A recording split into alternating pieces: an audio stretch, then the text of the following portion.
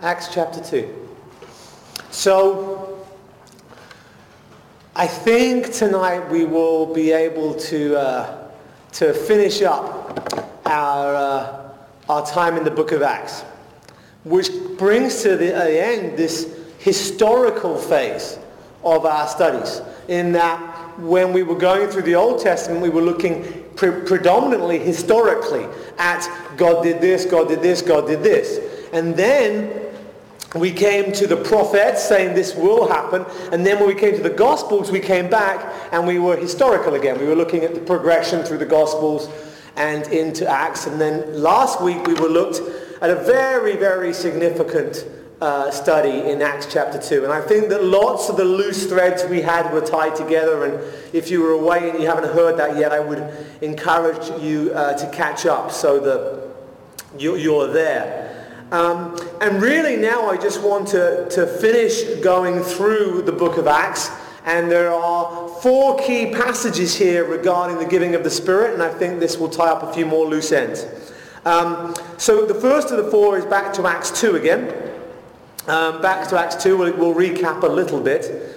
And in Acts chapter 2, we see them gathered on the Feast of Pentecost. That's a Jewish feast, as I said. It was a feast that already existed, that they were celebrating. We now connect Pentecost with the giving of the Spirit, but it was also always there, and the Feast of Weeks, also known as.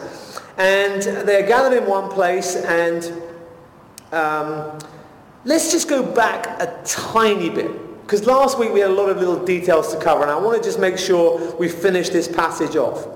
When it says they were all together, who are they? And now contextually you're going to need to go back a little bit. So the previous passage is the disciples, the apostles, choosing who will be the 12th apostle to replace Judas, who had died, who had hung himself, who betrayed Jesus. And the passage ends with they cast lots for them, and the lots fell on Matthias, and he was numbered with the 11 apostles. Now let's not get into that today, because that is a heavy issue. My personal view is that they should have kept their noses out of it, that they're applying Old Testament and Old Covenant rules when they should be waiting for the New Covenant era to come. And I think God made very clear who his replacement was in the Apostle Paul. So I'm very much in the camp of people who believe that Paul is the 12th apostle, and that Matthias really wasn't appointed by God at all. He was simply appointed by the remaining disciples who pulled sticks when they shouldn't have done. So that's my view on that. But anyway, the point is that in this passage, they cast lots is a reference to the apostles and the disciples, and it is they who are gathered together in one place. And they are filled with the Holy Spirit, and they begin to speak in other tongues. And there were dwelling, verse 5, in Jerusalem, Jews, devout men from every nation under heaven. And at this sound, the multitude came together, and they were bewildered, because each one was hearing them in his own language. Now, we've covered most of this, but let's just be clear on a few details here. Firstly, there was a private meeting of the Jewish disciples, and it is they who spoke in tongues. And when they are speaking in tongues, and I think more pointedly, when we have this whoosh rushing in. Remember, Exodus chapter 40, the wind rushes in, the smoke fills the tabernacle. Moses can't do his job. They can't do anything in the tabernacle because the glory of God has filled the place. It was very dramatic and loud, and the presence of God is very obviously there. Then in 1 Kings and chapter 8, when the temple is inaugurated, we have exactly the same thing. The priest can't do their job because of the presence of God rushing in and coming in. And here in Acts chapter 2, there is this big rushing of wind and mighty rushing wind. Not just a rushing wind, a mighty rushing wind. This is essentially a storm happening in a house. That's got to be a little bit bizarre, right? And it made a noise. And so there are people who are in Jerusalem for the feast, and they come to hear what the commotion is. I think sometimes Christians don't have this picture of how the events work themselves out. And these Jews who had come, and they were Jews, but they were Jews from other regions, and they'd come to Jerusalem for the feast. And they would speak Hebrew, and they would speak, some of them would speak Greek, and there was a lot of bilingual people in that area. They would speak Aramaic. In fact, Aramaic was really the tongue rather than Hebrew, but they would read Hebrew. And so they'd speak Aramaic at the very least. But they came from other regions, and they would speak the native tongue of that region as well. In the same way that, for example, a second generation Mexican family who've emigrated to America would, typically speaking, be able to speak in English, as it's the language of the country they've come to, and they'll also speak in Spanish because that's their native tongue from where they've come from. And so in a similar kind of way they would speak various languages. And it is then those people who come to hear the commotion who, when they hear this preaching, hear it in their own dialect. And they hear it in their own language. Now, the thing we know about these apostles and these disciples is that they are all Jewish. Now, everything that we've seen so far, remember what we've seen here, that Jesus said that the Spirit is not yet, He is with you, but He's not yet in you. He is with them in the sense He was in Christ, and Christ was the temple, fulfilling the role of a temple. And then when at the end of John's Gospel, He breathes on them and says, receive the Holy Spirit. He's indicating this change into new covenant relationship. John kind of concludes with this new covenant shift where they will now be the temples. But the actuality of it happening, rather than just a symbolic indication of it, the actual happening of it is here in Acts 2. So this is the beginning of the church. This is where, like the tabernacle's inaugurated in Exodus 40, now the temple's inaugurated in 1 Kings 8, the church is inaugurated in Acts chapter 2. And here in the church, not everybody there is speaking in different languages, but the apostles are. They are speaking in different languages. Most people who are there are observers, not participants. That's important to know. And they are the ones witnessing what's going on. But the church begins in this place because the Spirit has been given now to the church, and it is being administered by these apostles and by these disciples, these people who, as we know from our studies in Ephesians in the mornings, are the foundation of the church. And they hear it in their own language. We talked about this in detail last time. And Peter explains that this is what is going on. It's what Joel spoke about. There is an outpouring of the Holy Spirit, and the Holy Spirit has now been given, or Joel is speaking about the Spirit being given to everyone. Now, there are distinctions between what happened in Acts 2 and what happened in Joel. We spoke about that at length last time. Most of what Joel said would happen didn't happen in Acts 2, and most of what happened in Acts 2 wasn't prophesied by Joel. The simple connection that they're making here, that Peter's making here, is that Joel speaks of an outpouring of the Spirit that will happen at the end times. And here too, there is an outpouring of the Holy Spirit. There is the giving of the Holy Spirit en masse to a whole bunch of people. Now, notice that the tongue speaking is very limited. But what is also very important to note, and this is where we didn't get quite so far, is that if you skip all the way to the end of his sermon, verse 40, well, let's read from verse 37 because it's quite a cool ending. When they heard this, they were cut to the heart, convicted by the Spirit working, and said to Peter and the rest of the apostles, brothers, what shall we do? And Peter said, repent and be baptized, every one of you. And now notice how the baptism is now shifting. In the name of Jesus Christ for the forgiveness of your sins, and you will receive the gift of the Holy Spirit. These people are Jews. What did we also notice about them, other than them being Jews and them being from different regions? They were devout. Now that's important. That's very, very, very, very important.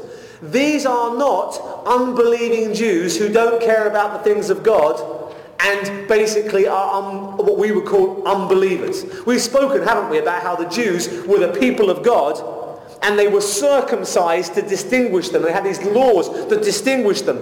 But they still had to be circumcised in the flesh. They're circumcised in the flesh. They have to be circumcised in the heart.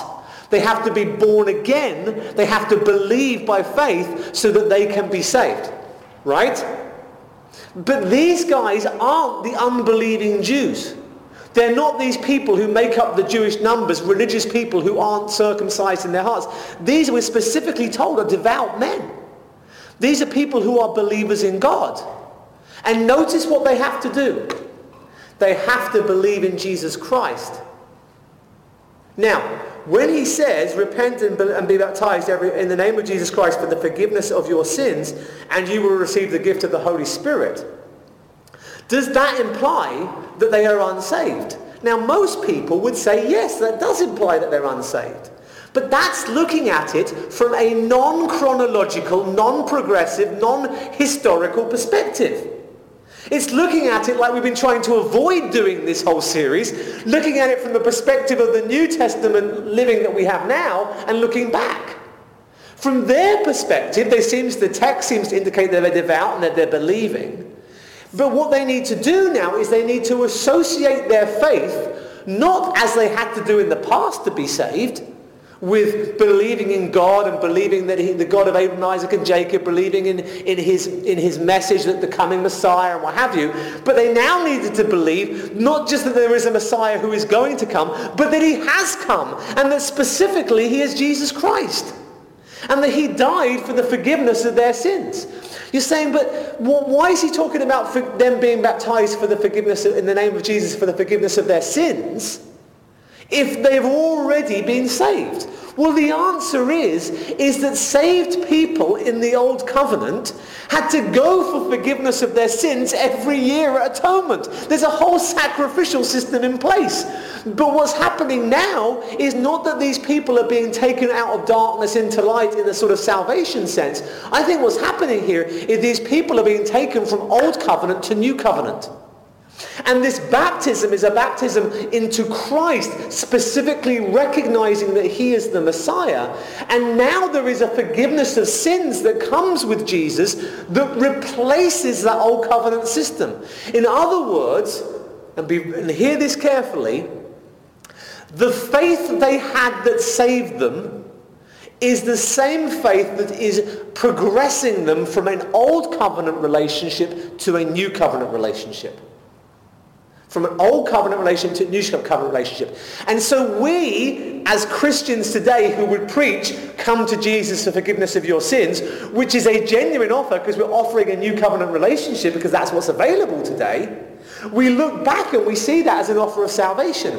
But at that time, that offering of a New Covenant relationship was something that hadn't been offered before. It couldn't have been offered before because the Spirit hadn't come. And now the Spirit has come. And so the first thing Peter does is says, hey, come be part of this.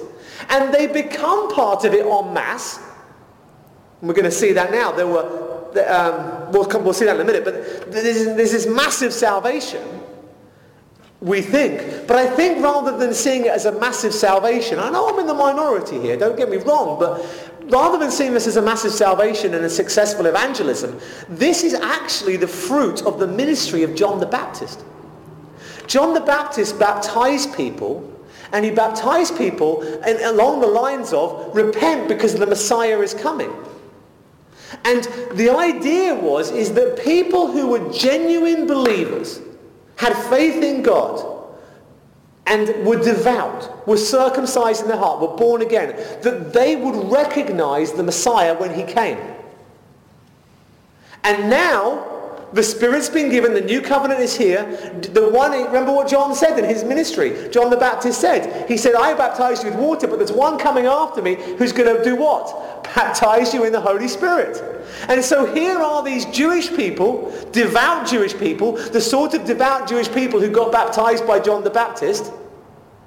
And these devout Jewish people are being offered to be part of that new covenant relationship. And we should not be surprised that so many are receiving of that offer, because John said this is exactly how it was going to be. If you're believers, then you're going to get baptized in the Spirit, because that's what's going to happen to all believers. So I don't think that any devout Jew, and hear this clearly, I don't think any devout Jew who was circumcised in their heart could have rejected Jesus as the Messiah. Don't believe it's possible. If you're saved, then you will recognize your Messiah. The reason that Israel as a whole didn't recognize their Messiah is because they weren't saved. So that might have blown a few minds tonight. He says, repent and be baptized, you receive the gift of the Holy Spirit, for the promise is for you and for your children. And that's what we saw in all our prophets, wasn't it? That the promise, what promise? The promise of the Holy Spirit, the promise of the new covenant, is for you, Jews, and your children. But here's the twister. And also, it is for all who are far off, and everyone who the Lord our God calls to himself. Doesn't that have echoes of, or rather, I guess Ephesians has echoes of this in it, doesn't it? God calling those who are his, be they Jew or Gentile, into the one new body. Verse 40, and with many other words he bore witness and continued to exhort them, saying, save yourselves from this crooked generation. You say, well, surely that is a plea for salvation. No. Which generation are we talking about here? We're talking about this generation of Israel. And what do we know about this generation of Israel? That this is the generation of Israel. We saw this in our study. Was it last week or the week before? But we saw it in one of our series anyway, didn't we? Either last week or the week before. That this generation of Israel is the generation that committed the blasphemy of the Holy Spirit, in that they rejected the messiahship of Jesus when he was there in the flesh. And that sin that was committed by the nation was unforgivable. Individuals could still be saved, but the course of action for that nation was now irrevocable. So even then on Palm Sunday, when they welcomed him and said, blessed is he who comes in the name of the Lord, Jesus said, I wish I could gather you as a mother hen gathers her chicks under her wings. I wish I could do it, but I can't, because it's too late. That offer's gone. I'm now going to the cross. We're now going for the new covenant. And so, this generation of Israel is a wicked and crooked generation. As Jesus said, the people of Sodom and Gomorrah will rise up and condemn this generation. This generation is going to have it worse. This generation is the generation of Israel who had the covenants, had the promises, had the prophecies, and had the Messiah, and said, we don't want you, you're of the devil. That generation was going to be punished more greatly than the generation of Jeremiah's day. And that generation was going to end up, as Jesus said, with the parable, the story of the man whose spirit left and the 7 others came back. They were going to end up in a worse condition than they begun in. They were going to end up not just under Roman rule, but with their city and their temple destroyed, and with the people scattered across the world. And what Peter is saying to them here is, save yourselves from this wicked generation. Don't be numbered with them, and don't suffer the fate that they suffer. And they didn't suffer that fate. And by the way, for the record, some of those very awkward passages in the book of Hebrews, it seems to suggest that when a person turns away, they can't be saved again, that people will use to preach that you can lose your salvation. I think many of those warnings in Hebrews are warnings of physical salvation, not spiritual salvation. Jesus told them, when you see it in the Mount of Olives, the Olivet Discourse, he told them, when you see the city surrounded, what do you do? Flee to the mountains. What happened chronologically? What happened was the Romans laid siege, surrounded the city. So what are you going to do, believers in Jesus? Flee to the mountains. But you can't, because the city's surrounded by Romans. And then what happened historically is the Romans ran out of supplies. The Jews basically bunkered up longer than they counted for. So the Romans went away, and all the Jews go, yay, we've made it. And so what are you going to do? They've gone away, you're okay, right? All the Christians said, Jesus told us, flee to the mountains. They fled, they left. And those who didn't want to leave their countrymen, those who didn't want to leave their city, those who who wanted to be numbered with their country, and what happened to them? The Romans came back and the city was destroyed and sacked and burnt, and people were killed and raped, and it was horrendous. But the Christians have fled, or the bulk of them anyway. So save yourself from this crooked generation is distinguish yourself as believers, as circumcised in the heart. Show yourself to be that way and distinguish yourself from this generation. I hope that all kind of fits in a bit more. So those who received his word were baptized, and there were added that day about 3,000 souls. Added. It doesn't say saved, it was added to their number. A number of what? Well, a number of people in the church. So I'm going to go out on a limb here and be a little bit different than the average commentator and say that I don't think 3,000 people were saved. Then perhaps I would go the opposite way and say nobody was saved.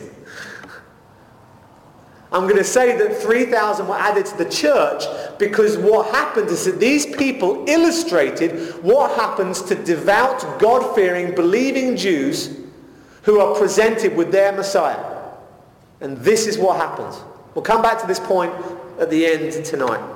But that's what happened. They were added, and then they devote themselves, next verse, to the apostles' teaching, fellowship, breaking of bread and prayer, and all came upon every soul, and many wonders and signs were being done through the apostles. Notice, not everybody is doing wonders and signs. It is simply through the apostles.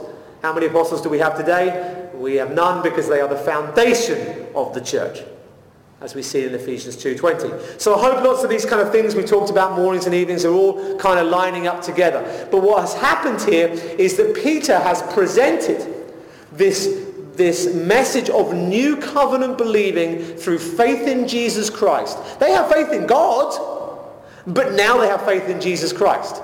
I think they were saved, but now they have the Spirit. And he says, do baptize for the forgiveness of sins, and you will receive the gift of the Holy Spirit. Now listen, this is important. Those 3,000 people received the gift of the Holy Spirit, right? Where is the passage that tells us that they were all speaking in different languages? There isn't one. Where is the passage that says that they started doing all sorts of different, wonderful, weird or wacky things that somehow indicated that they've received the Holy Spirit? There isn't one. The apostles spoke in tongues, indicating that they had received the Holy Spirit on behalf of the Jewish people, and then the rest of the Jews come into the church, the rest of the believing Jews come into the church. And it is a given, it is a presumed, it is assumed that now that they have faith in Jesus Christ, that they too have the Holy Spirit that the apostles had, and the apostles exhibited this gift of tongues, this gift of speaking other languages, human languages that could be understood and translated by those who naturally knew those human languages. But nobody else did that at this point that we know. In fact, the only indication of these people being different from receiving the Holy Spirit is that they devote themselves to the church, and there was awe that came upon them. They're basically hung up on Jesus. There is an empowerment for the rest of them, but it seems to come in their devotion and their expression of their own gifts and their own contributions, rather than there being one gift in particular, as is falsely taught by certain wings of the church. So that's what happened in Acts chapter 2. I think we kind of wrapped that up now, hopefully. I hope that's clear for you. And it's a very different picture than is often presented. And so the Jews who were promised the Holy Spirit, Jeremiah 31, Ezekiel 37, 36, these books that we've been through, these prophecies, Joel chapter 2, and just to wrap up Acts chapter 2, as I was saying, Joel says, I will pour out my Spirit. Peter says, this is what happened. And on this day, the Spirit of God didn't come upon 1 or 2 or 11. The Spirit of God came upon 3,000 plus people. That's not a coming upon, that's a pouring out. That's what Peter spoke about. A mass outpouring of the Holy Spirit upon the people. And as we know retrospectively, this Spirit will now never leave them. but I'm not sure that they all understood that at that point, unless they knew their Old Testament very well. Perhaps the disciples did, but certainly all the regular people necessarily wouldn't. Now, let's now turn to the next similar incident, which is Acts chapter 8. Acts chapter 8.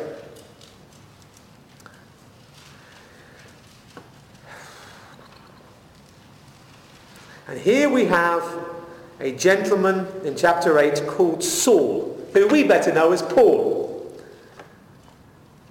And when Stephen is stoned, chapter 8, at the end of chapter 7, chapter 8 begins by saying, and Saul approved of his execution. Oh boy, how things change in the book of Acts, eh? We mentioned that this morning. Anyway, so there's great persecution against the church in Jerusalem at the hand of Paul. I don't want to get distracted, but I will say something about it in a minute, because it's kind of cool. There's a great persecution against the church in Jerusalem, and they were scattered throughout the regions of Judea and Samaria, except the apostles. So the apostles are staying in Jerusalem, but these people, like the 3,000 and these other people who have been saved, who have actually been saved, people who weren't God-fearing, devout believers, have now become believers in Christ, and the people who were devout, who've now come into new covenant relationship in the church, that these people, most of them are fleeing. And it says they're fleeing. Here's Jerusalem in the middle. They're fleeing out into the region of Judea. And then they're going out beyond Judea to Samaria. They're going to Samaria. So the Jews are going out. Okay? Devout men buried Stephen and made great lamentation over him. But Saul was ravaging the church. Entering house after house, he dragged off men and women and committed them to prison.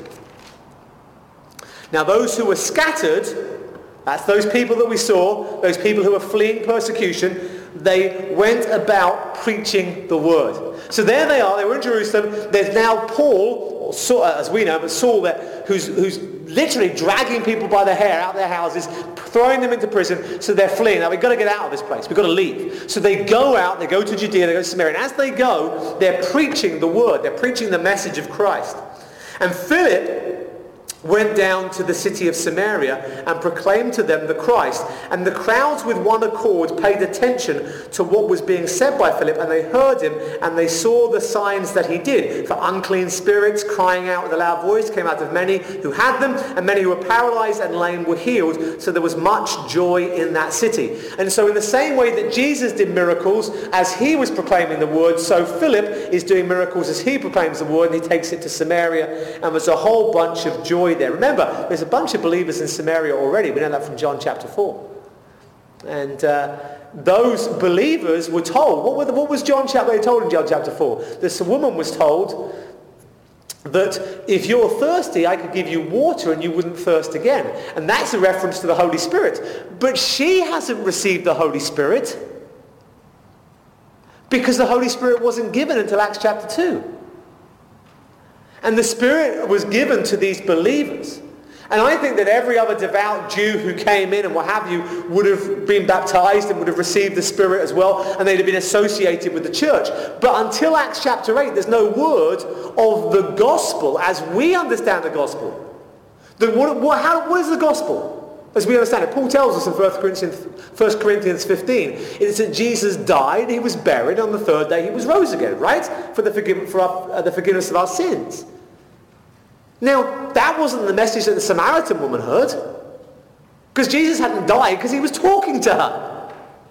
So there are, in the same way that there were devout believing Jews who hadn't become part of new covenant relationship, there were devout believing Samaritans, believers in Jesus Christ even, who didn't believe in the gospel because the gospel hadn't happened to have been presented, and therefore they couldn't have the Spirit because the Spirit couldn't be given until Jesus had been glorified. Right? So that's the situation in Samaria. Now, here's the one little thing I was going to tell you about Paul, which is kind of neat. We always think, of course, about Jesus meeting Paul on the Damascus Road and saying, as we said this morning, I have a job for you, Paul. And I'm choosing you, and I will glorify. This was this morning's sermon in a sense, wasn't it? I'm going to glorify myself through you by choosing you, redeeming you by the blood of my Son. That's those that you're persecuting, that one that you're persecuting, his people, will redeem you through him. Give you the Holy Spirit, the sign of the seal of a new covenant, and you will have the Holy Spirit. And then I will do it because I have a work for you to do. And as we saw in our sermon this morning, that work was him being an apostle and a prophet, and the revelation being given to him uniquely of this Jew-Gentile church being formed. Yeah? And that's how God glorified himself through Paul, right? Kind of. Before Paul was saved, God still used him, and he still glorified himself through him. We are specifically told in the text twice that Paul specifically, Saul as he is referred to here by his Jewish name, that Saul specifically, it was his persecution that was leading to people fleeing. And when they fled, they took the gospel with them. Those Jews that were happy where they were, in their own churches, doing their own thing, with their own people, that they were comfortable with, they would have happily stayed there. And God glorified himself through Paul. And even more ironic than that is that the very thing that God had called Paul to do, one new church, one new body, Jew and Gentile together, Paul had started work on that project even before he was saved, because God, against his will, without him even being aware of it, was using Paul to get the gospel to the Jews further afield, to the Samaritans, to the Gentiles, getting that gospel out and away from Jerusalem, and that's creating this breadth, this broadening of the church. And Paul was a catalyst to that happening before he was even saved. And that's really what Romans 9 is about. God chose us so that he might glorify himself through us by saving us and giving us his Spirit.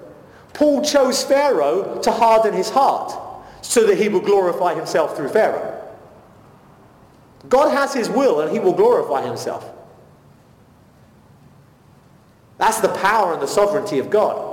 I love this. I love how Paul was doing God's work for him, unbeknownst to him, when he was trying to do the exact opposite. Let's take comfort in that, folks. When people think they're harming the work of God, God's got control of it all the way through. Isn't that wonderful? Okay, so we haven't really got to the point of Acts 8. Let's keep trying to go. So we have this incident with a magician called Simon, and we'll skim over that. And then in verse 14, when the apostles at Jerusalem heard that Samaria had received the word of God, they sent down to them Peter and John, who came down and prayed for them that they might receive the Holy Spirit. Now stop right there. Okay. Couple of things. Firstly, the apostles have heard, word has come to them that the gospel has gone to the Samaritans and that they're getting saved, right?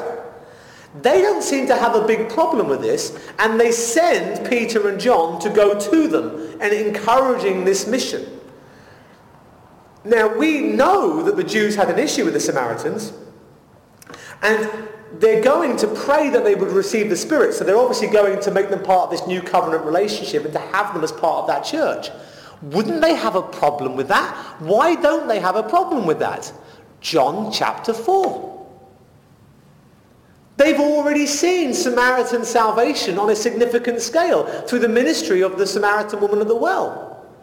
They, who had their minds closed to such a thing as Samaritans being saved, had their eyes opened by Jesus already.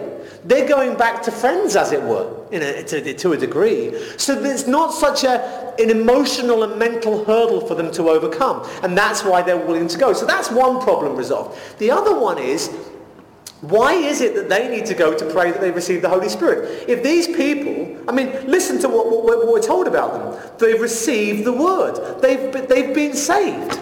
What do you mean they need to receive the Spirit? They've had the gospel preached to them. The gospel, right? They've had the gospel. Jesus died. He's now dead. He's been buried. He's now been buried. And he rose again. He's risen again. So they've got the gospel message. When the word's going out, they're getting the full deal. They're getting a gospel message. Okay? So when they're doing that and they're seeing these things happen, why is it that there seems to be a need for them to receive the Holy Spirit? The answer, keep a finger in Acts 8, we're going to go right back there, is in Matthew chapter 16.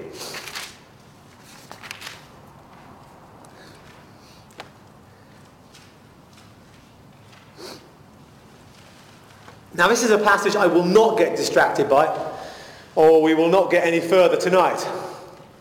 Questions on Matthew 16 can be done at a later time. Verse 13. Now when Jesus came to the district of Caesarea Philippi, he asked his disciples, "Who do people say that the Son of Man is?" And they said, "Some say John the Baptist, some say Elijah, and others Jeremiah or one of the prophets." He said to them, "But who do you say that I am?"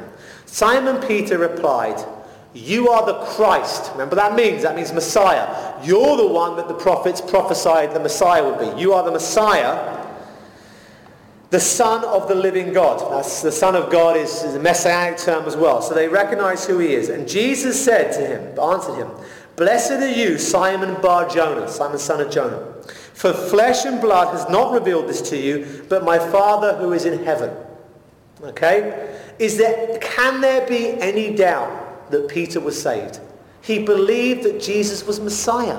He believed in who he was. And Jesus responds to that faith by saying, God himself, God the Father, revealed this to you. This is a saved man.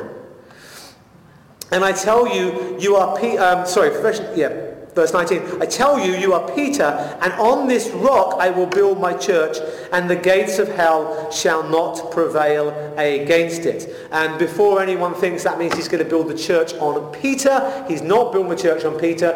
The word Peter doesn't mean rock, it means pebble. Some sermons will talk about how his nickname, he's called Peter, meaning Rocky. And Rocky is, if you ever seen the Flintstones, he means Pebbles, which was a name of someone from the Flintstones, one of the kids from the Flintstones, as I recall. And in that place, there was a huge, big rock face. And that is what he's referring to. Upon this rock I will build my church. So in other words, you have believed and you have faith, but you're insignificant. But what you have stated, what you have said, your faith, as it were, on this I will build my church. That's what he's talking about. And I will build my church on that faith in who Christ is, which is what we're seeing in the book of Acts, and the gates of hell shall not prevail against it. I will give you, in the Greek that you is a singular you, not a plural you. It is not to the disciples in general, it is to Peter in the singular. I will give you the keys of the kingdom, and whatever you bind on earth shall be bound in heaven, whatever you loose on earth will be loosed in heaven. And then he strictly told the disciples to tell no one that he was a Christ. We're not going there tonight. The point is this, that Peter, and Peter alone, was given the keys to the kingdom. He had authority to bind and loose, which basically meant that he had the authority with the keys of the kingdom to make these binding decisions. You want to come into the kingdom? Who gets into the kingdom?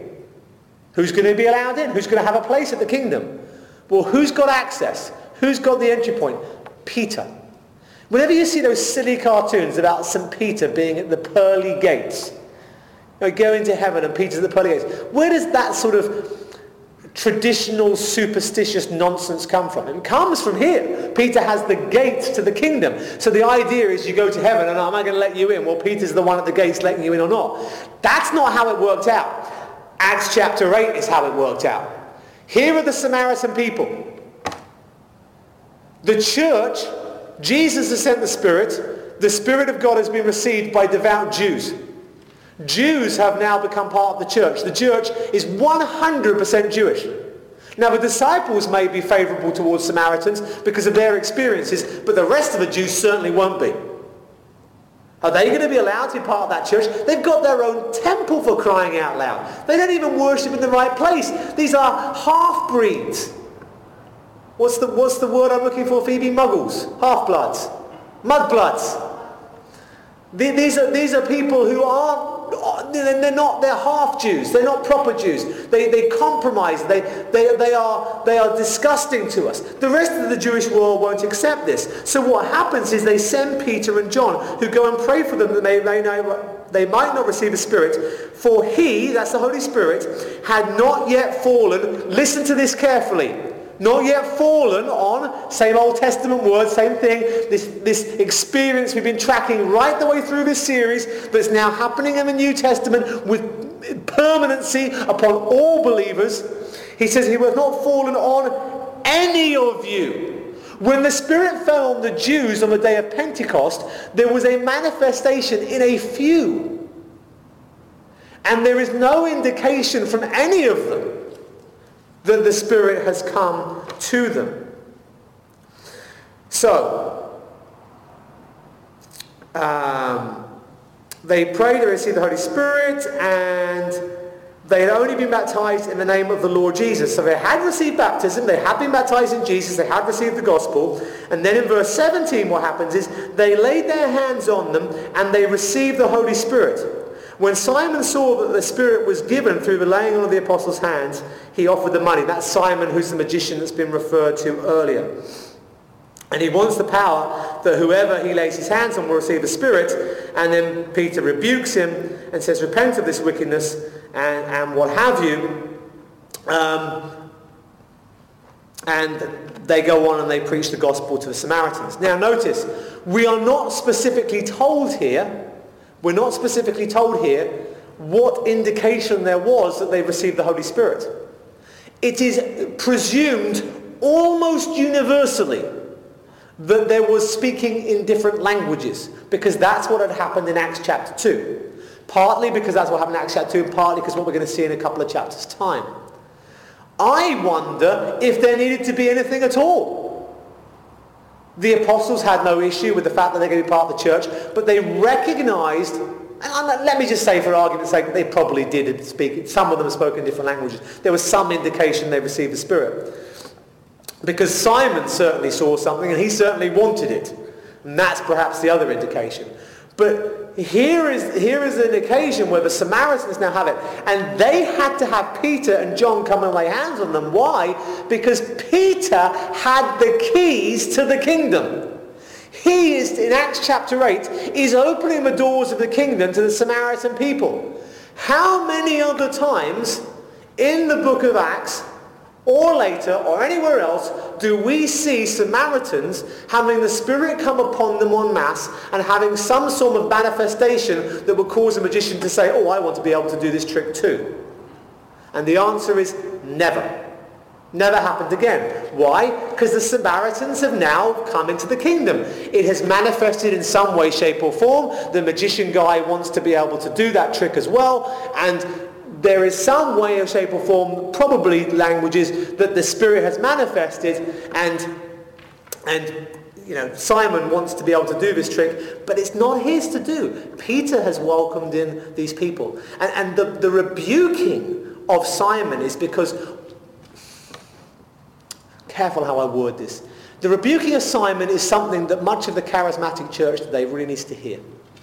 Because they saw the manifestation of the Spirit. And then he said, oh, I want to repeat that. That's good. People are going to like that. And Peter's like, you totally missed the point. This is the group of people who have been ostracized from Jewish society for centuries, who are now part of the church. And you're looking at someone speaking in a different language? You're missing the point completely.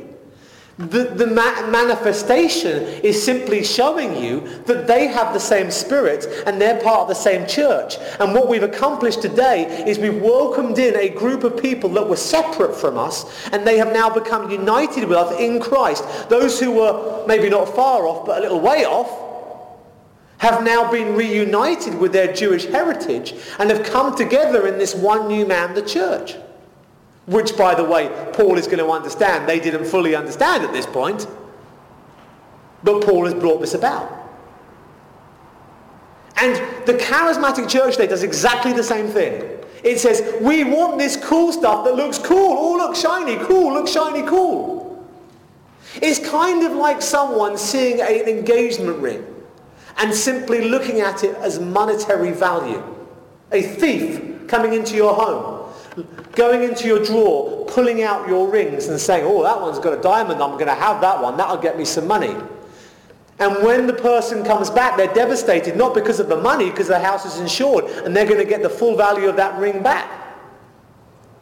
But because of what it symbolized, because of what it was representing. And that loss cannot be replaced. That ring can't come back again. Although, of course, what it symbolizes isn't broken, praise God. But in the same way, the tongues were given as a manifestation. And remember, I told you this last time in Acts 2. Why this particular gift? Because it was symbolic of the gospel going to different languages and nations. Symbolic of this development that's going to happen in the building of the church. And the Samaritans are the next stage, and they have the same manifestations. And Simon's there going, ooh, manifestations, isn't that nice? And he's like, no! This is a people who were rejected. This is a prodigal who has come home. This is the most significant of days, and you have completely missed the point, which I think is a rebuke that the charismatic church desperately needs to hear. But anyway, that'll be a good sermon for another day. I might write that one down when I get home. So that's Acts chapter 8. And that is the Samaritans, through Peter using the keys of the kingdom to open up the kingdom to that people group. They have received the same Spirit, manifested in probably the same way, and they have now received that Spirit, and they are now part of the same new covenant relationship and are part of that same church that the Jews had established in Acts chapter 2. Now let's turn to Acts chapter 10.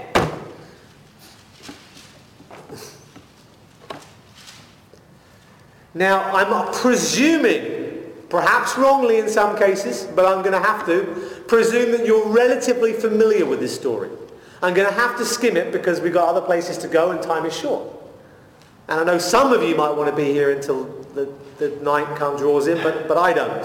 So, let's just skim it a little bit. But what happens in chapter 10 is that there is a guy called Cornelius. Verse 1, he's a centurion of what is known as the Italian cohort. He is a devout man who feared God with all his household. Do you see the parallel here? We have the word devout used again. Not of Jews this time who are God-fearing Jews, but of a Gentile who is a God-fearing Gentile. It seems that this man, he feared God with all his household. He gave alms generously to the people, and he prayed continually to God. So this guy Cornelius is a Gentile, but he is a saved Gentile. Right? He is a saved Gentile. And like the Jews of Acts chapter 2, he is a believer. But like the Jews in Acts chapter 2, he's not yet a part of the church, because the Spirit has only gone to Jews and to Samaritans. How on earth could the Gentiles be let in? Anybody got a key that might let them in? I'm not spoiling it. I hope you know the story. And about the 9th hour of the day, he saw a vision. 9th hour, by the way, will be counted from early in the morning. So this is middle of the day sort of time. In other words, he's having a vision in daytime. He's not... It's not that an angel appeared. It was a vision of an angel that he saw, but he was awake. So it wasn't a dream. It's a kind of like a manifestation of some sort, a vision during the daytime. Angel comes to him and says, Cornelius, what is it, Lord? He said to him, your prayers and your alms have ascended as a memorial before God. Now send men to Joppa and bring one Simeon, who is called Peter. He is lodging with one Simeon at Simon, who is Peter, and is lodging with Simeon at Tanna, whose house is by the sea. When the angel who spoke to him had departed, he called 2 of his servants and a devout soldier from among those who attended him, and having related everything, he sent them to Joppa. By the way, it's interesting to note that those under his leadership and those under his authority are people who believe as well. This is a man who not just believed himself, but was sharing the word to others. The next day, there goes the city, there's Peter on the housetop, and he's in the 6th hour, and he's praying. So he's in the middle of the day as well. He becomes hungry and he wants something to eat. So they basically go to prepare food. And then when he is having food prepared for him, he too has a vision of some sort. And the heavens are opened, And there is a great sheet descending, being let down on its four corners. So like a bed sheet coming down from heaven, being held by the four corners. And in it were all kinds of animals and reptiles and birds of the air. And there came a voice to him saying, "Rise, Peter, kill and eat." But Peter said, "By no means, Lord, for I have never eaten anything that is common or unclean." And it goes to show already at this point that though the old covenant has come to an end and they are now living new covenant Christianity, Peter has the Spirit of God, and he is now a new nature, and he is now permanently indwelt by the Spirit. He doesn't fully understand what's happened. They need Paul to come along and clear a few things up. But right now Paul's still too busy killing them. But never mind. So he's not going to eat these things because Mosaic law forbids it. And the voice came to him again a second time and says, "What God has made clean, do not call common." In other words, God has already declared these things to be clean by the ending of the Mosaic law, by the death of Christ on the cross. This happened 3 times, and the thing was taken up at once to heaven. So Peter has it told to him once, he has it told to him twice, and he has it told to him a 3rd time. Okay? Made very, very clear to him. There was not this issue with the Samaritans because of John chapter 4. But they are not going to let any dirty, stinking Gentiles come into their nice church. There's a court for Gentiles on the edges. They're not coming in. That's the way they would have viewed it.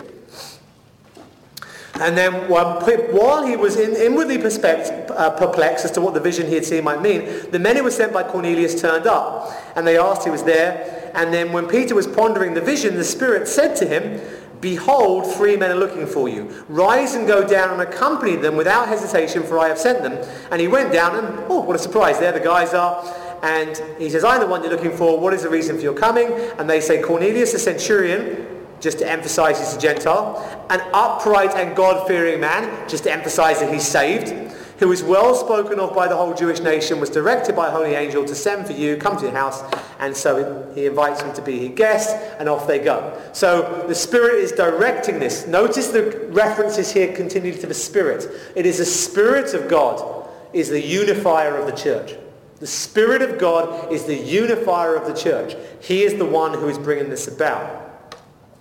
And so they go off, and the next day they get there, and Peter enters. Cornelius falls down at his feet and worships him, and Peter says, no, you don't do that. So Cornelius is a man of faith, but he clearly has some education to be required still of him.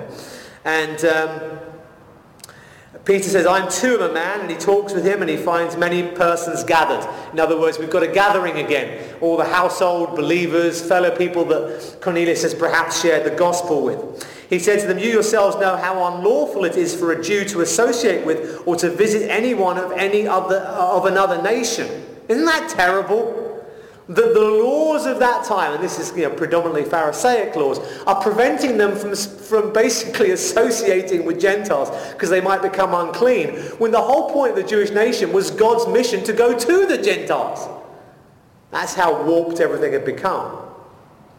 But I think Peter at this point understands that that was part of the misunderstanding of Mosaic law. When it comes to eating unclean animals, that was Mosaic law. So he's not prepared to do that. He needs a vision to tell him to do that because he doesn't understand that the law is ended. But this he knows he can do. Although he's clearly uncomfortable with it. He's uncomfortable in being in the room and hanging out with a Gentile. That's why a vision was needed. That's why it was needed to be repeated 3 times. And but God has shown me that I should not call any person common or unclean. So when I was sent for, I came, and I asked them why you sent me. So Cornelius says, "This is why. 4 days ago I was praying, la la la la." And he retells the story. And he says, "Well, now we're all here in the presence of God to hear that you've been commanded by the Lord." So Peter opened his mouth and said, "Truly I understand that God shows no partiality. But in every nation, anyone who fears him and does what is acceptable to him." Now that's important. Peter has clearly been influenced by false Pharisaic teaching. But at this stage, with all that's happened, the Spirit directing him, the vision to Cornelius. Cornelius has had a vision. He sent people. He has a vision to say that they're coming. He goes down and there they are, just as the vision said it would be. And he comes back. And he can clearly see the Spirit of God working through this man who's clearly a God-fearing man. And so he can see, okay, God works through other nations. It's not just through the Jews. And he's understanding that. As for the word he sent through Israel, preaching the good news of peace through Jesus Christ, he is Lord of all. You yourselves know what happened in Judea, beginning from Galilee, after the baptism that John proclaimed, how God anointed Jesus of Nazareth with the Holy Spirit and with power. So in other words, Cornelius is aware of Jesus Christ. He may well believe that Jesus Christ is Messiah. He's aware that Christ was anointed, that the Spirit had come upon Christ, like we spoke about how many weeks ago. And he's aware of that, and he's aware of what's happened. And he says, we are, verse 39, we're witnesses of all that he did. In other words, Cornelius probably wasn't a witness to this, but they were first-hand witnesses. And they put him to death, hanging him on a tree. But God raised him on the third day and made him to appear, not to all the people, but to us who have been chosen by God as witnesses. And we know elsewhere in the scripture that ended up being over 500. Who ate and drank with him as he rose from the dead, and he commanded us to preach to the people and to testify that he is the one appointed by God to be judge of the living and the dead. To him all the prophets bear witness that everyone who believes in him shall receive forgiveness of sins through his name. And so what he is proclaiming to this man who is devout, who is God-fearing, who is a believer in God, and who to some degree knows of Jesus Christ, he's filling in the dots for him. He's filling in the gaps. The guy's just trying to worship Peter. He needs gaps to be filled in, for crying out loud, okay? He's filling in those gaps, and he's saying, this is who Jesus was. This is what it was all about. This is what happened. Raised from the dead. We saw it. We ate with him. He said, take the message out, and here we are, taking the message out. And this is the message, forgiveness from sin in his name, through his name. Yes? Now, I think at that point, Peter is proclaiming the gospel to him. Because he has come to realize that people like this were believers beforehand. Cornelius clearly was. And therefore, Cornelius can recognize who Jesus is and be a believer after the time of Christ. I don't think Peter has a problem with that. But Peter has not gone up at the request of the other apostles to lay hands on him for him to receive the Spirit. Peter is not going to open up the keys to the kingdom to welcome him in. Because he's a dirty, stinking Gentile. I shouldn't really be with you, but while I'm here, let me give you the gospel, and I'm going to get out of here again. So what happens is God takes the keys from Peter and says, we're opening this door, pal, and we're doing it now. Verse 44, while Peter was still saying these things, the Holy Spirit fell on all who heard this word. Isn't that inconvenient? All these Gentiles suddenly receiving the Holy Spirit. And the believers from among the circumcised who had come with Peter were amazed. So the Jews who had come up and travelled with Peter are amazed because the gift of the Holy Spirit was poured out even on the Gentiles. And this is now the reason why we think they spoke in tongues in Acts 8. This is the gift of the Spirit poured out, for they were hearing them speaking in tongues, literally languages, and extolling God. So basically these guys, just as happened in Acts chapter 2, almost certainly as happened in Acts chapter 8, these guys who are Gentiles are now praising God in other languages that they couldn't have spoken in. Now can we just see here the contrast? In Acts chapter 2, Jewish men, the apostles, right, are hearing people who are Jews, but from Gentile nations, okay, they're coming, and these Jews from Gentile nations, rather, are hearing the apostles who've never learned these languages, don't know how to speak these languages. They're speaking in these languages, dialects even. So the apostles are speaking in Gentile languages so the Jews can hear them. Acts chapter 2, right? And they go, wow, they're speaking. Now we know these languages because we live out there in Gentile territory. But they don't know these languages. How are they doing this, right? So now we have exactly the opposite happening. Now Peter the apostle is not the one speaking in a different language.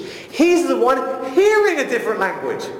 And the Gentiles presumably are speaking in a tongue that Peter understands, perhaps Hebrew, I don't know. And they're speaking stuff that Cornelius could never have learned, and they're praising God in another language. He's like, this rings a bell. But Peter has gone from being the participant and the observers going, wow, to now Peter being the observant and going, wow, at the participants. It's complete role reversal. And so, this is clearly, he realizes at this point what has happened. So where were we? Verse 44. Verse 45, 46. And they were hearing them speaking in tongues, exalting God. Then Peter declared, and this is a statement he would never have come to without the Spirit of God prompting him. Can anyone withhold water for baptizing these people who have received the Holy Spirit just as we have? And he commanded them to be baptized in the name of Jesus Christ, and they asked him to remain some days. What happened in Acts chapter 8 was, just don't worry, I'll turn there, but what happened in Acts chapter 8 was that these people have been baptized. Let's go through. Going to try and find the verse now. Bear 1 second. They had been baptized, verse 16 of chapter 8. They had the Spirit hadn't yet fallen on them. They had only been baptized in the name of the Lord Jesus. So the Samaritans had water baptism, right? And Peter then has to go and pray for them. And now, because he has the keys to the kingdom, the Spirit of God comes upon them, right? So they believed and they're baptized. But there's no indication of them having the Spirit in the same way. The disciples are open to this happening, so they go and pray, and Peter's got the keys to the kingdom, he prays, and they receive the Spirit, they speak in tongues, they've got the same Spirit, they're now part of the church. Never repeated. Now in Acts chapter 10, it's the other way around. They weren't going to baptize them with water, they didn't want them as part of their club. But God takes the initiative, he gives them the Holy Spirit, so that Peter can only go, what can you do? That's the same Spirit that I've got. It's the same. This is what happened to us in Acts chapter 2. It's just the same thing again. Notice the lack of rushing wind. The church has been inaugurated. This isn't an inauguration of the church. It's an expansion of the church. And so now they have a water baptism afterwards because we accepted the Samaritans' water baptism, and we now need to make sure that they have the same Spirit and they're in the new covenant and they're part of the church. In Acts chapter 10, they're not going to water baptize those Gentiles, but now they have the Spirit. What else can we do? Now, we don't have time to turn there. Gosh, we're completely out of time.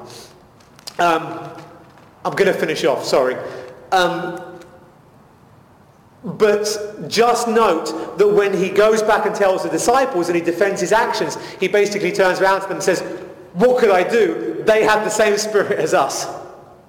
And this, guys, we will talk about again in the morning in a few months' time, because this is the basis of Ephesians chapter 4, that we all have the same Spirit. We've seen it in chapter 2 already, the foundation of the church. We're going to see it again in chapter 4, that the basis for unity in the church is that we all have the same Spirit. Now, to us today, that might mean something quite different, and that's perfectly valid. But historically, what it meant was Jew, Samaritan, Gentile have all received the same Spirit, so they're all part of that one same body. Now, the last passage to turn to is Acts chapter 19, and this is the one that trips people up sometimes. Let's just go through it real quick. I'm aware I'm running out of time. Yeah, I really am. I'm totally out of time. I could do this. I could wrap this up next time, couldn't I? You know what? Let's do that. Let's do this next time. I've got some other stuff I want to mention regarding just one more gap to fill in. So we'll do 2 bits of gap filling in one sermon next time. So Acts chapter 19, you can read it by yourselves. It's a bizarre little group of people, and people often trip up over this one. And it does lead us into an interesting area of discussion, which typically does blow people's minds a little bit. So not because it's radical, but just because they haven't really thought about it. So we'll talk about that next time when we come to Acts 19. But I hope that when we looked at 2, 8 and 10, you get this picture, you get this outline. That, you know, after Acts chapter 10, when do we see the Spirit of God manifesting through tongues, indicating that he has come into a Gentile ever again? Answer, we never see it again. You just don't see it again. What's happened happens. What happened is, in Acts chapter 2, tongues, languages literally, I prefer to say languages, it's more accurate. Languages were given to the Jews as a sign because it represents the gospel going out to other nations. Nations, remember, in the Greek and in Hebrew is the same word as the word for Gentiles. Gentiles literally means other nations other than Israel. And so it's a sign that it's going to go out to those nations, and that sign is then repeated as it does go to those other nations. And once it has gone out and the church has been expanded, once the church has been, the walls of the church has been broadened and these people have come in, there's no need for these manifestations to routinely come. Now, we know that the gift of tongues continued in the church, and I suspect that different people groups, when they would often come, the gospel will come to them, and manifestations will come to those people groups that, hey, this is the real deal. Perhaps that happened in that way. We know it continued. But we certainly have no other repetition of it. As far as the history of Acts is concerned, the Gentiles are now part of the church. And praise God for that. Maybe we'll talk a bit more about tongues next time and just finish that off, because I know people have questions. So next week, Acts chapter 19, we're going to talk about the filling of the Spirit, and we might sneak in a little bit about tongues as well, and just, it's not really part of the series properly, but we'll deal with a few things there. So that's next time. Let's pray. Father, we thank you that what we saw this morning, we kind of see tonight. We talked this morning about the mystery that Paul had revealed to him.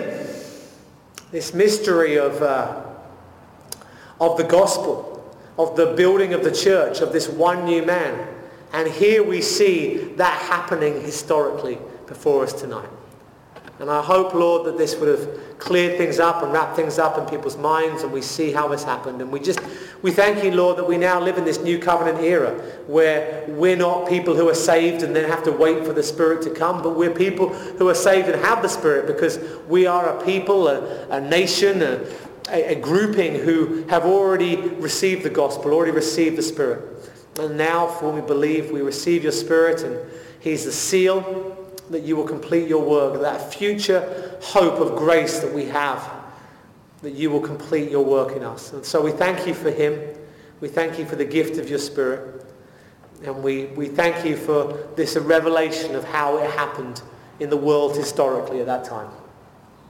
And Lord, I pray that as people hear this message, their understanding of Scripture will grow, their propensity to false doctrine would be lessened, and their reliance upon your word will grow too. That we might ever be more in step with your Spirit and glorify you through our transformation. Amen.